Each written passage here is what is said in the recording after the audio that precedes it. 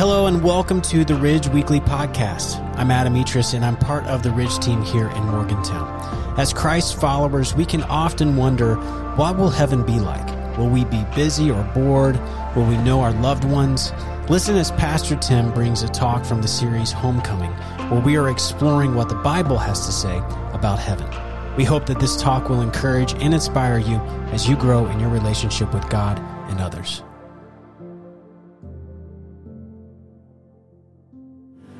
Well, good morning. Some time ago, I read the story of this little boy that was seen talking to himself as he kind of was strutting in the backyard. He had on a baseball cap, he was carrying a ball and a bat, and he was saying these words, "I am the greatest hitter in the world." And then he picked up the ball and he tossed it in the air, he swung, he missed, and shouted, "Strike one." But undeterred, he once again said, "I'm the greatest hitter in the world." And he reached back down and he got the ball and he tossed it up in the air a second time and he swung at it, "Strike two." He stood there for a moment and he examined the bat.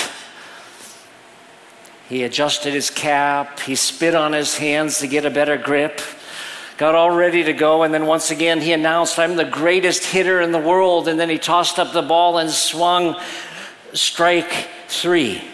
And there was silence for a moment, and then all of a sudden he said, "I'm the greatest pitcher in the world." I think all of us have been guilty at times of changing what we believe because it doesn't seem to line up with the truth that we would like, you know? This little boy could not accept the fact that maybe he wasn't the best batter in the world, and so he changed his truth, as we talk about today. People these days talk about my truth versus the truth.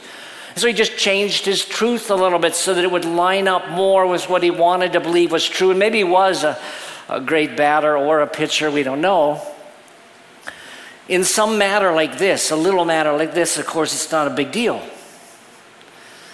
But there's some things, some subjects we cannot afford to get wrong. We can't just change our beliefs because we don't like, what we're hearing. The Apostle Paul indicated that in the last days, people are not going to be able to endure sound teaching. They're not going to want to believe certain things are true. They're not going to have the capacity to receive certain things as true. And this subject we're looking at today perhaps fits in that category because nobody likes to think about or talk about or believe in a place of suffering the Bible calls hell. Today we're wrapping up our series called Homecoming, and we've been talking about what heaven's like and who's going to be in heaven and why. And then the last couple of weeks I talked about what Jesus meant when he said, "Store up treasure in heaven." I gave you at least 6 ways in which we can invest in eternity. But it seems like we really can't finish a series called Homecoming that relates to heaven without at least addressing the question of that other place. A place called hell. What did Jesus mean when he talked about this subject? What is this place like? Is it a real place? Is it just a spiritual place? Who goes there and why? What is it going to be like? Now, I'd like to believe that there's no such place of suffering. I'd like to think, that somehow we've got this thing wrong, but I can't avoid the fact that Jesus talks so much about it. Jesus, this is the Jesus that's known for his love and his compassion, the Jesus who said, "Turn the other cheek, love your enemies, do good to those who mistreat you." He talked more on this subject, or more occasions on this subject, than anybody else in the Bible. And it's because he didn't want people to miss it. He described it as being a very real place. But I know it's hard for people to accept this. Now, when I was doing some research on this, I came across a survey that was put out by the Pew Research Group, and they surveyed adults and asked the question about, do you believe in heaven and hell? And the survey was conducted less than a year ago. It was November 23rd of 2021 that they published this survey. It was about questions asked of American adults And I was a little surprised by the results. 73% of U.S. adults believe that there is indeed a place called heaven. So about 3/4 of all people. And then, this was the bigger surprise, 62% believed in hell. I guess I wasn't expecting that. More than 6 out of 10 adults in this country believe that there is a place called hell. I just didn't think that it would be quite that high. If the person indicated that he or she was a Christian, the numbers went up fairly dramatically. 92% of the people who identified themselves as being a Christian in its various forms, 92%, more than 9 out of 10, claimed that they believed in heaven. And 79%, almost 8 out of 10, believed in a place called hell. Equally interesting to me was this, that if someone claimed that they were an atheist, that they didn't believe in God, and I'd almost ask you to guess what you think that statistic would be, what percentage would believe in heaven and hell? 3% believe in heaven. Only 3%. And when it comes to hell, only 1%. In other words, if you lined up 100 people who claimed that they didn't believe in God, you'd have trouble finding the 1 or 2 that believed in heaven or hell at all. Now, as I reflected on that, I realized, well, that kind of makes sense. Because if you don't believe there's a God, then heaven and hell don't even make sense. I mean, why would such places exist? If we just, kind of just evolved into this state we're in, and it's all just an accident, and then you just die. Why would there be a heaven? Why would there be a hell? But if you believe that there is a creator who created us in the image of God, who gave us some sense of right and wrong and justice and love and these kinds of things, then it would make sense. Yeah, I guess if you believe that there's a God that's like that, heaven and hell suddenly make sense. Now, I don't take pleasure in talking about the subject, although I do admit that when I think of certain people, like a Hitler-type person, I'm kind of glad there's this place of judgment. But I don't take pleasure in this subject, and I think as Christians, I don't think we should either. It's not something we get excited about. I was reading about these 2 ministers who were both applying for a position at a local church, and they were doing what's called candidating. Ministers, when they're, especially in the Protestant realm of things, when they wanted to get a job at a church, they candidate. And so you meet the board and you meet key people in the church, but then you always speak on a Sunday morning. And the congregation gets a sense of what you're like. And so this particular church had 2 ministers who were allowed to speak on any subject that they wanted to, and both of them, for whatever reason, chose to speak on the subject of hell. And afterwards, the second guy that had spoken was the one who was chosen to be the new pastor. And so he went to the board at one point and said, "I'm just curious why. We both talked about the same subject. Why did you choose to offer it to me?" And they said, "Well, when the other guy spoke about hell, he seemed to get some joy out of it. Like he was glad people were going there. When you talked about it, you had a tear in your eye." And I think that's more the spirit of this thing, that there is such a place as heaven and hell. And hell is as horrible as it is, as we're going to see in a minute here, is even a place that I think God doesn't want people there. It's God's will that all find Christ, all be saved. 1 Timothy 2, 3, and 4. We read, "This is good, and it pleases God our Savior, who wants everyone to be saved and to come to the knowledge of the truth." Paul was talking about the importance of praying for everybody, and especially leaders, so that the gospel could go out, and then it throws in this. It's good to pray like this, and it pleases God our Savior. Notice the description, our Savior. That's what this is. He came to be our Savior, and he wants everyone to be delivered, to be saved. He wants everyone to come to the knowledge of the truth. He's not going to force people, but this is God's desire, God's heart. Now, is it a real place? I'm confident it is. If we believe the Bible's indeed the Word of God, I think we have to land on that. Christians sometimes have different perspectives about various aspects of hell. And if we're honest, we have to admit, like heaven, there are so many things about hell we don't know. I mean, there are many, many things about heaven we have no clue about, and there are many, many things about hell as well. I mean, we do have some indications. You know, Jesus talked, for example, about the fact that it's going to be worse for some people than other people in hell. There's some things we know, but Christians disagree about various aspects of it, but whether or not it exists and whether people will end up there, those are things that are not really debatable. Now, I want to today look at 5 passages that are found in the Bible that talk about this place. The first one is going to be in the Old Testament. The rest are going to be in the New Testament. And I want to mention up front that a lot of people, one of the arguments they make against the concept of a hell is that they say, well, why is it the Old Testament so silent about it? Why doesn't the Old Testament talk about this place? Because obviously it's really important people get it right. You don't want people to miss out on this thing. So why does it not talk about it more? And I don't know the answer to that except to say that there are a lot of things that in the Bible are not fully developed in the Old Testament but are in the New. For example, the subject of the Trinity. We believe in the Trinity, and there are hints of the Trinity in the Old Testament, but it's not fully developed until you get to the New Testament. And then you realize there's a Father, Son, and Holy Spirit. But what is true about the Old Testament is that there are many verses that do talk about a judgment to come. And although the word hell, by the way, the word does appear in the Old Testament, but it refers to a physical place. It's the Valley of Hinnom. I'll talk about this in just a little bit, but in the Old Testament, there was indeed this place that was called the Valley Hinnom. In the time of Christ, it was actually a garbage heap. And Jeremiah, the prophet, was the first one who talked about this particular valley, the Valley of Hinnom, or in the Greek, hell. He talked about it as a place of divine wrath and judgment. So he was the first one that actually spoke of this physical place in those terms. Now, what we believe is that Jesus used this physical place to illustrate a spiritual reality. Because what we're going to notice here in a minute is that the references I'm going to use don't actually use the word hell.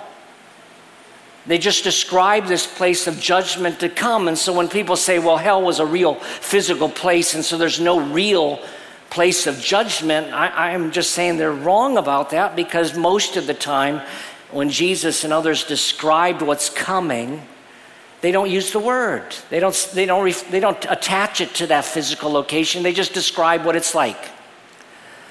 But we do have some Old Testament references that point to this reality. One of them is in Daniel chapter 12, verses 2 and 3. Now, Daniel 12, and actually in the chapters leading up to it, Daniel lays out what's going to happen in the future. And some of what, by the way, I'm going to talk about here today, if you don't have some of a spiritual foundation, I hope you can follow along with what we're going to be talking about, because there is a timeline involved with some of the things we're talking about. But we know from both the Old and the New Testaments that Jesus, the Messiah, is going to return one day to reign on the earth. Both in the Old Testament and the New Testament, we read that this Messiah, and we know it's Jesus. In the Old Testament they didn't, but this Messiah is going to reign on the earth for 1,000 years. And we call it the millennial kingdom, or the millennial reign of Christ. And there's going to be this time of testing that's going to come on the earth, and Daniel talked about that as well. A horrible time of testing. Jesus talked about it as well. And at the end of this time of testing, this 7-year period of distress, Jesus is returning. And something happens when he returns. And then he's going to reign for 1,000 years, and then we get to the final judgment. So that's the basic timeline, a time of testing on the earth. There'll be a world leader that's going to rule things for a while. And then for 7 years, Jesus comes back. Certain things happen. He reigns 1,000 years. Then you get to the judgment. Well, Daniel, in Daniel 12, 2 and 3, is referring to when Jesus comes back at the end of that 7-year period. And he writes this in Daniel 12, 3. Many of those who sleep in the dust of the earth will awake. Of course, this is a reference to those who have died. God formed Adam out of the dust of the earth. When we die, we return to that form, ashes to ashes, dust to dust. Maybe you've heard that talked about at a funeral. Daniel says, many of those who sleep in the dust of the earth will awake. Then he says, some to eternal life, and some to shame and eternal contempt. Now, what we know from the New Testament is that when Jesus Christ comes back, the moment when he comes back, remember he said he was going to do this, by the way, I'm coming back.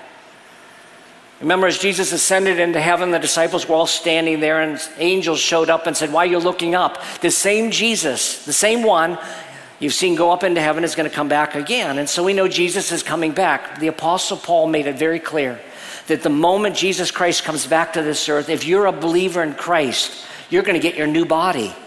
A glorified body. Right now, when a believer dies, the spirit goes up to be with God, but you don't get your new body yet.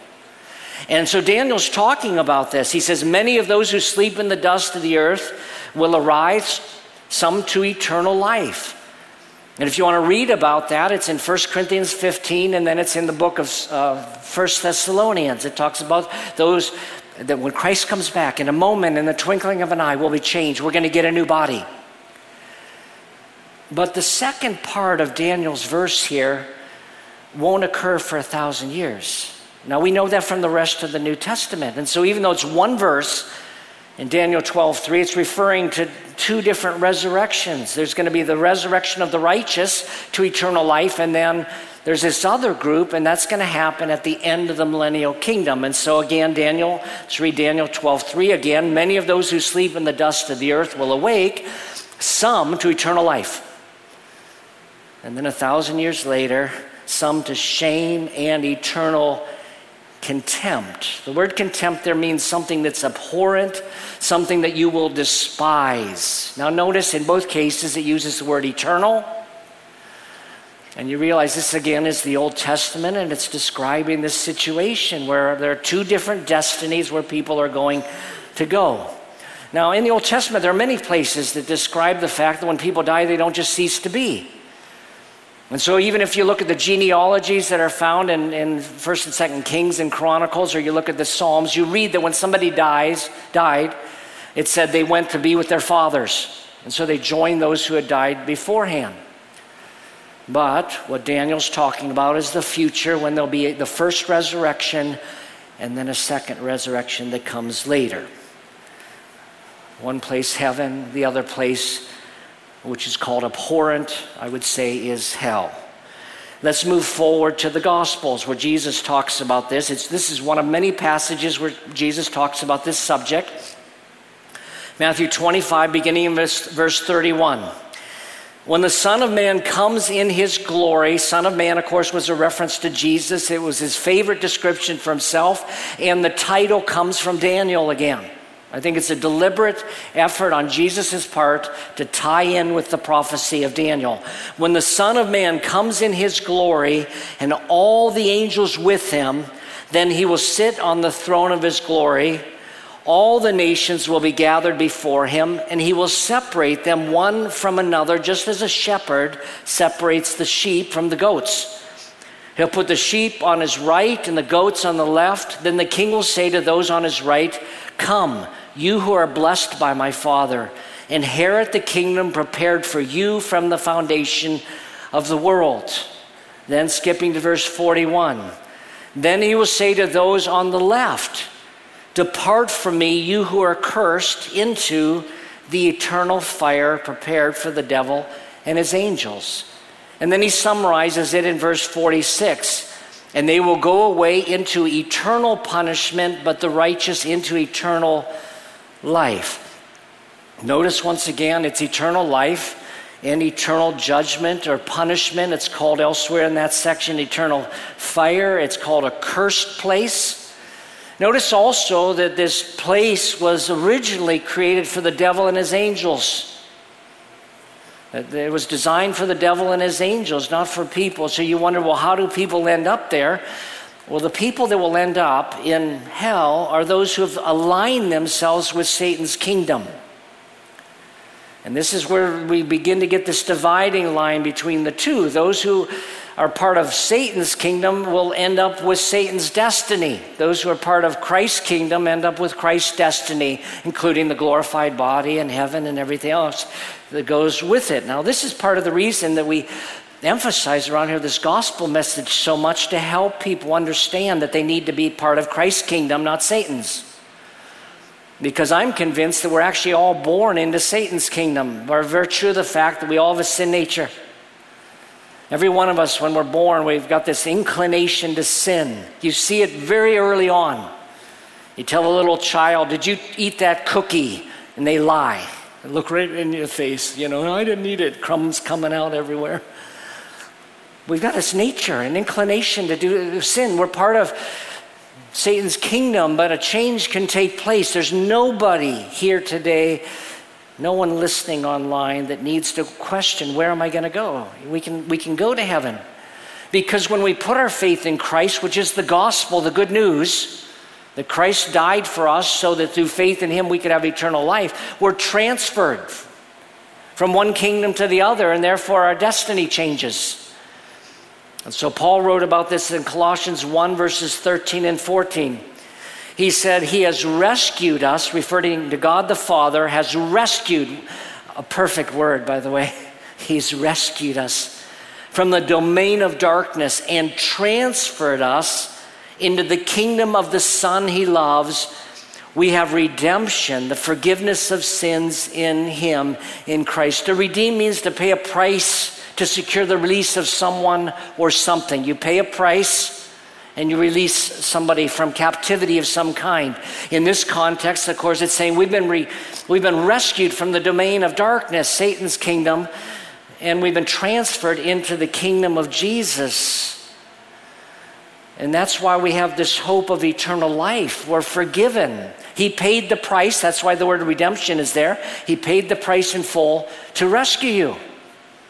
And when we put our trust in Christ, a legal transaction takes place. It's actually like a legal transaction where now you're no longer part of this kingdom, you're part of this kingdom here. Now, I want us to note with this Matthew passage that I just read earlier about the sheep and the goats and going different places, Jesus did not use the word hell. In fact, in 4 of the references we're going to look at, the word isn't employed at all. And again, this is important to realize. Let me talk about this word for a moment. Hell it's based on the Greek word Gehenna, and the Greek word is based on an Aramaic term for this valley of Hinnom. And so if you go online and you Google hell, what you're going to find out is that people identify this place in Israel as this valley where, as I mentioned earlier, there was garbage. And there's a debate on whether or not the garbage was on fire. There was a document that came, I think, 1,000 years after Christ that indicated that this valley Hinnom, or hell, Gehenna, that this place was on fire all the time. And therefore it became a fitting picture of what hell would be like. But there are a lot of people that will say, Jesus wasn't referring to some future destiny or some future place of suffering. He was talking about that, and he was just saying it's going to be hard. It was just going to be there'll be some suffering for people to live a certain way.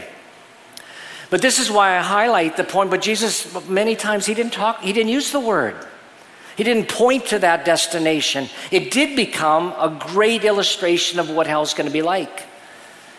In fact, scholars today, instead of looking at this place that was burning all the time, again, a lot dispute that, they go back to Jeremiah's day and they make it real clear that what's really happened is that in Jeremiah's day, some of the people offered their children to the fire. They sacrificed their own children in the fire. And so there were bodies that were placed in this burning place, and that's why actually it becomes a little better place of this hell. My study Bible, though, makes this point. There's just a little footnote by the word hell. The Greek word is Gehenna. It's the Aramaic term for the valley of Hinnom on the south side of Jerusalem. Formerly, it was a place of human sacrifice, and in human times, a place for the burning of garbage.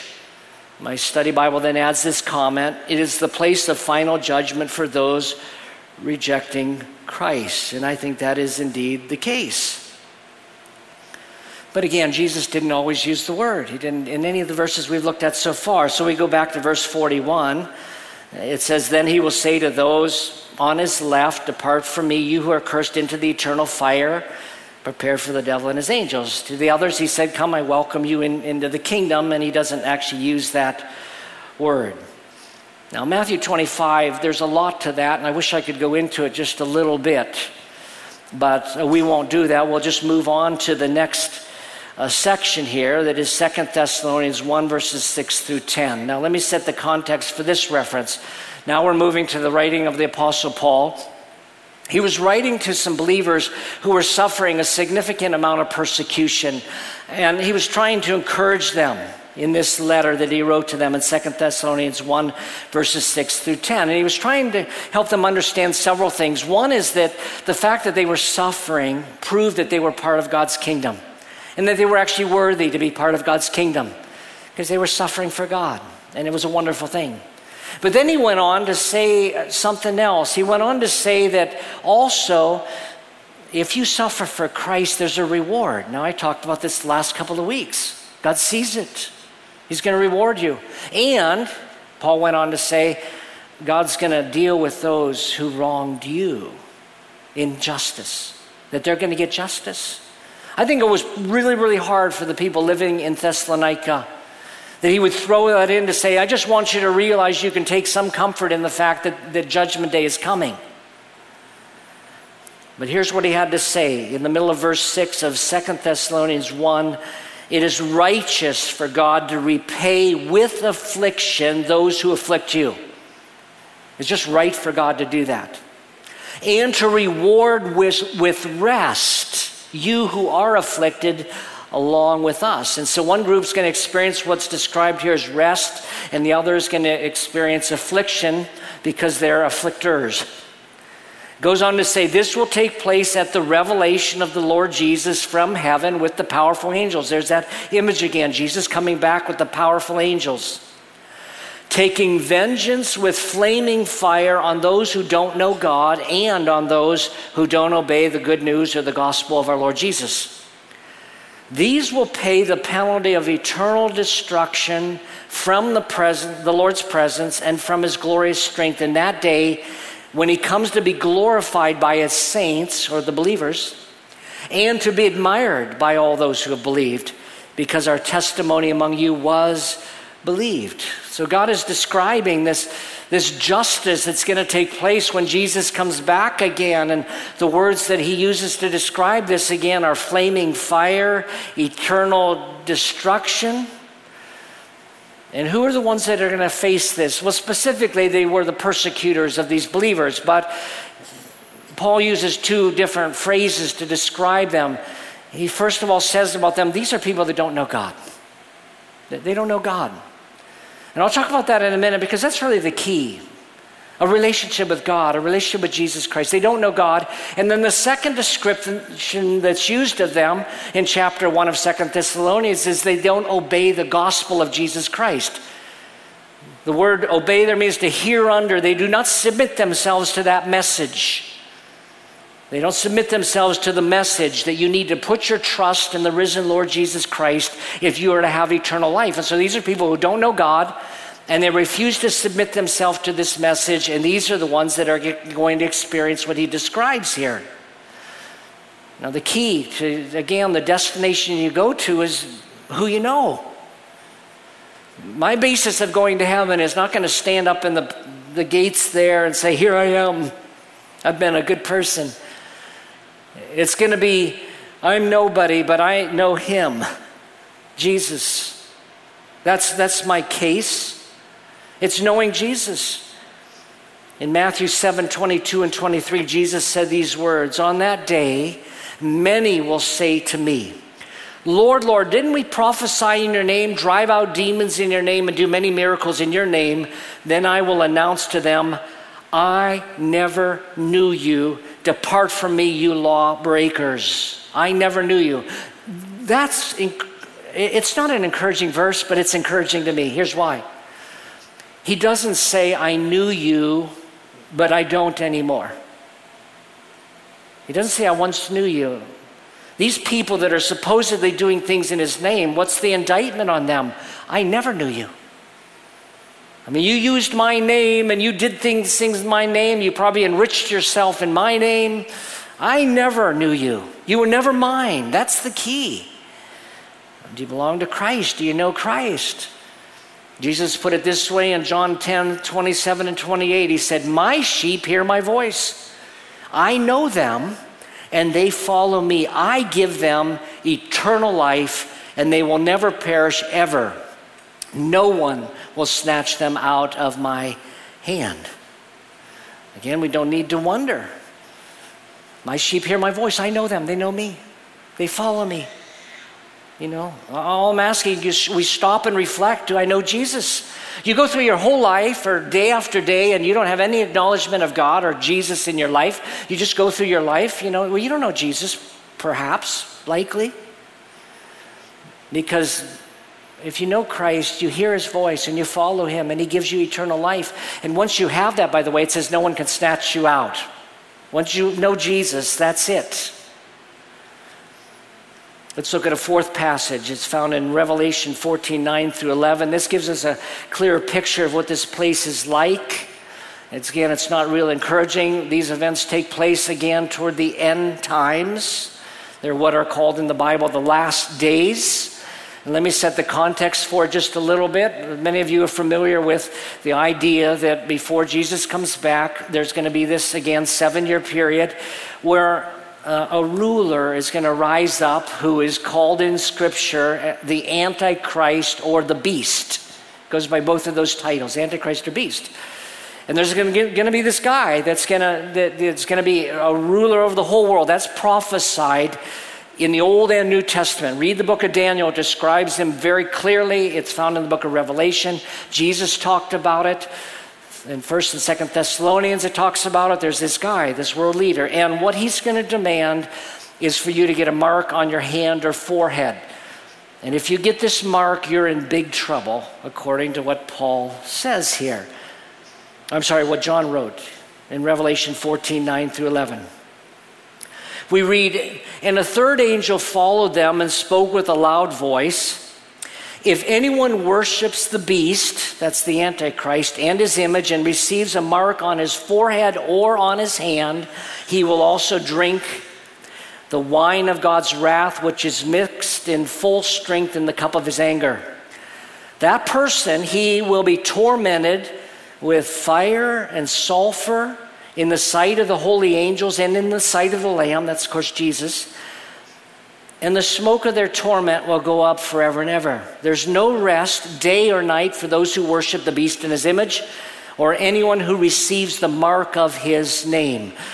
This describes, of course, the same place. It uses terms like fire and torment and whatever here, but the additional description that really is stressful to me is it says no rest.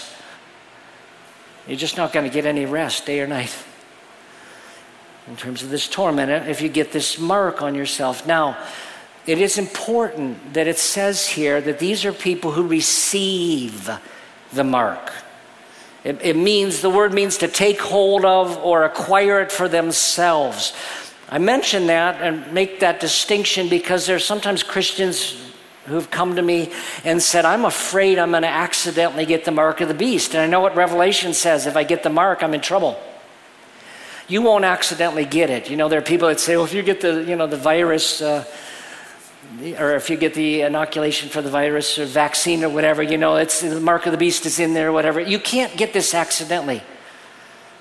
This is something that the Antichrist is going to demand that you get, and you're going to have a choice because he's not going to be forcing people to get it manually. He's not going to sit you down and force you to get it because he's looking for compliance.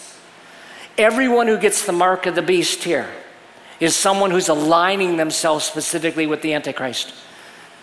It's describing them as ones who worship him. They're saying, I'm with you. They see this opportunity. All of you have to get this mark if you want to buy or sell anything. That's what the requirement is. And then you have a choice to make. But you won't get it accidentally. You can't get it accidentally. But the cost of getting it, it's so sobering. It's a place called God's wrath and anger, a place of torment. Fire and sulfur are used to describe it. It's a place of no rest.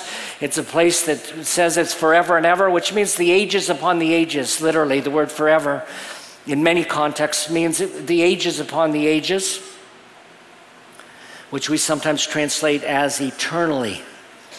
But it's not a pleasant thing.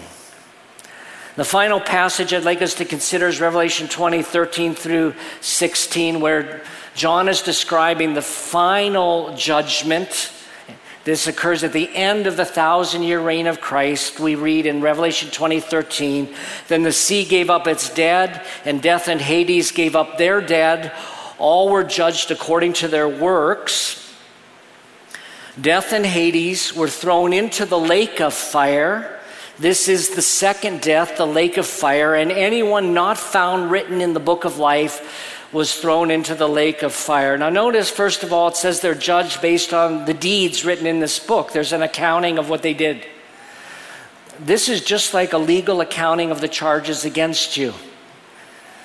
We don't get to heaven by doing good deeds or excluded from heaven by doing bad deeds. Faith in Christ is the thing that determines it. But on Judgment Day, there's going to be an accounting to say, well, you're guilty here. And then it lists these things, all these things you've done that proves the fact that you did not know Christ. And then it says death and Hades were thrown into the lake of fire. So let me talk about that for a minute. A Christian, as I mentioned earlier, when a Christian dies, we go up to be with God. Our spirit goes to be with Him. People that don't know Jesus Christ, when they die, they go to a place called Hades. In the Old Testament, it was Sheol, the place of the dead. And if you want to know what Hades or Sheol is like, when someone who doesn't know Christ, that's where they go. They don't go to be with God, so they go to this holding place called Hades or Sheol, the place of the dead. If you want to know what it's like, read Luke chapter 16, beginning in verse 19. It describes Hades. Jesus describes what it's like. But that is not the final destiny because Judgment Day hasn't come yet. And so at the end of the 1,000 years, there'll be this Judgment Day. And then it says death, all those who have died, and Hades itself will be thrown into hell forever and ever. And that's the description that's used here, thrown into what's called the lake of fire. So what do we do with all this? Well, first of all, I want to say this again, that nobody needs to wonder where you're going to go. John 3:16 is just, if there were only one verse in the whole Bible, and that were it would be enough. God so loved the world, He gave His only Son. Whoever believes in Him will not perish, which is what that other place is. You won't perish, you'll have eternal life. Whoever believes in Him. Yeah, it's simply a matter of putting your trust in Jesus Christ. I talk often around here about this idea that the problem we all face is sin. You can't fix it. We all have a sin problem. We can't fix it. I can't clean myself up. Problem is sin. The solution is Jesus, because He was God's Son. He lived a sinless life. He's the solution because of who He is and what He came to do. The sinless Son of God who came to die for you in your place for your sin. He was executed in your place. Judgment, hell, He took for you. And He died and was buried. But 3 days later, He rose from the dead. And the response God's looking for is faith. The problem is sin. The solution is Jesus. And the response God's looking for is faith. And so has there come a point in your life where you've said, dear God, I know I've sinned. I can't fix it. I need to be delivered. I need a Savior. And I do believe that You sent Jesus for me. I receive Him. I put my trust in Him to be my Savior. It's a simple matter as that. As many as receive Him, John wrote, to those who believe in His name, God gives the privilege to become children of God. As many as receive Him, welcome Him, say yes to Jesus. I want to be part of Your kingdom. If you're already a believer here today, I want to mention two applications. One is that we do have a responsibility to care about the people in our world that maybe don't know Jesus, because most people think you get to heaven by being good. And none of us are good enough. We need a Savior, a deliverer, and a lot of people don't know that, which is a big part of what we're about as a church. We just care about the spiritual welfare of people for all eternity. The second application, if you're already a believer in Christ, is this, that in many of the references that talk about this subject, the application that's given is this: live a holy life. Knowing that the world is going to be judged in this way and people are going to be judged in this way should give you a hint as to how God views sin. And it should cause us to stop and reflect and say, I know you hate this. I can see that the sin is more sinful and ugly than I ever thought it was. If it deserves hell, then I realize it's bad. It should cause us to purpose in our hearts to live a holy life. Let's pray. Father, I want to thank You that even though we all deserve to be judged, yet You sent Your Son Jesus for us. And you've given us this tremendous promise. You said whoever believes in him will not perish but have eternal life. That's a promise we cling to, Lord. We acknowledge you as our God and Savior, our deliverer. We need you. We can't save ourselves, so we turn to your Son, Jesus, and we embrace him as our Savior. And help us to live, O Lord, in light of this reality. We pray in Jesus' name. Amen. Thanks for listening to the Ridge Weekly Podcast. If you'd like to hear more messages now, you can check out our past series at theridge.church/messages or download the free Ridge app. Thanks again for listening, and we will see you next time.